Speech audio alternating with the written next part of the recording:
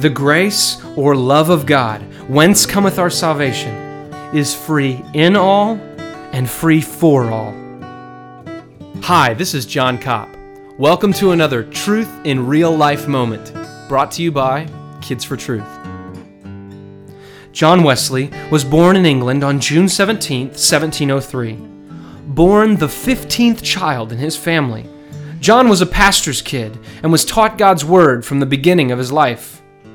At age 5, like the other Wesley children, John began being home educated by his mother. This education, along with other life hurdles, prepared him for serving God as an adult.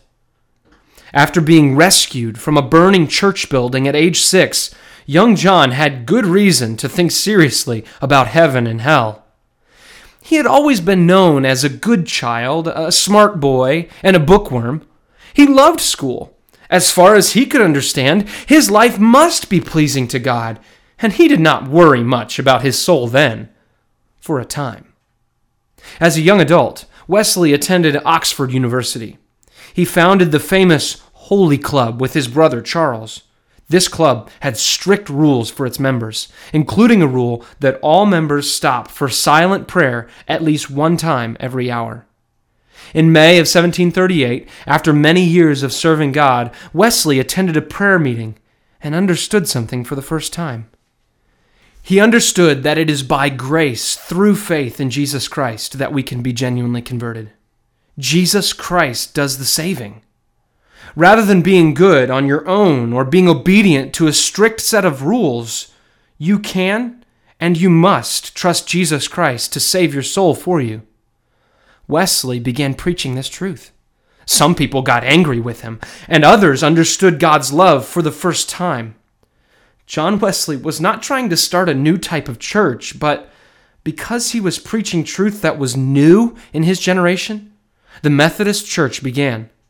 At this time in history, the Methodist Church stayed faithful in preaching the Bible, while other churches often preached false ideas. The teachings of many Methodist churches have changed since Wesley's days, but the doctrines that are really drawn from the Bible will never change. Rules are not necessarily bad. Rules are necessary for things to be done decently and in order. But rules and laws can never save your soul or take away your guilt. Jesus Christ is the only way to salvation. By God's grace, through faith, have you ever truly trusted in Jesus Christ alone to save you? John 14:6, Jesus said to him, I am the way, the truth, and the life. No man comes to the Father except through me. Thanks for listening.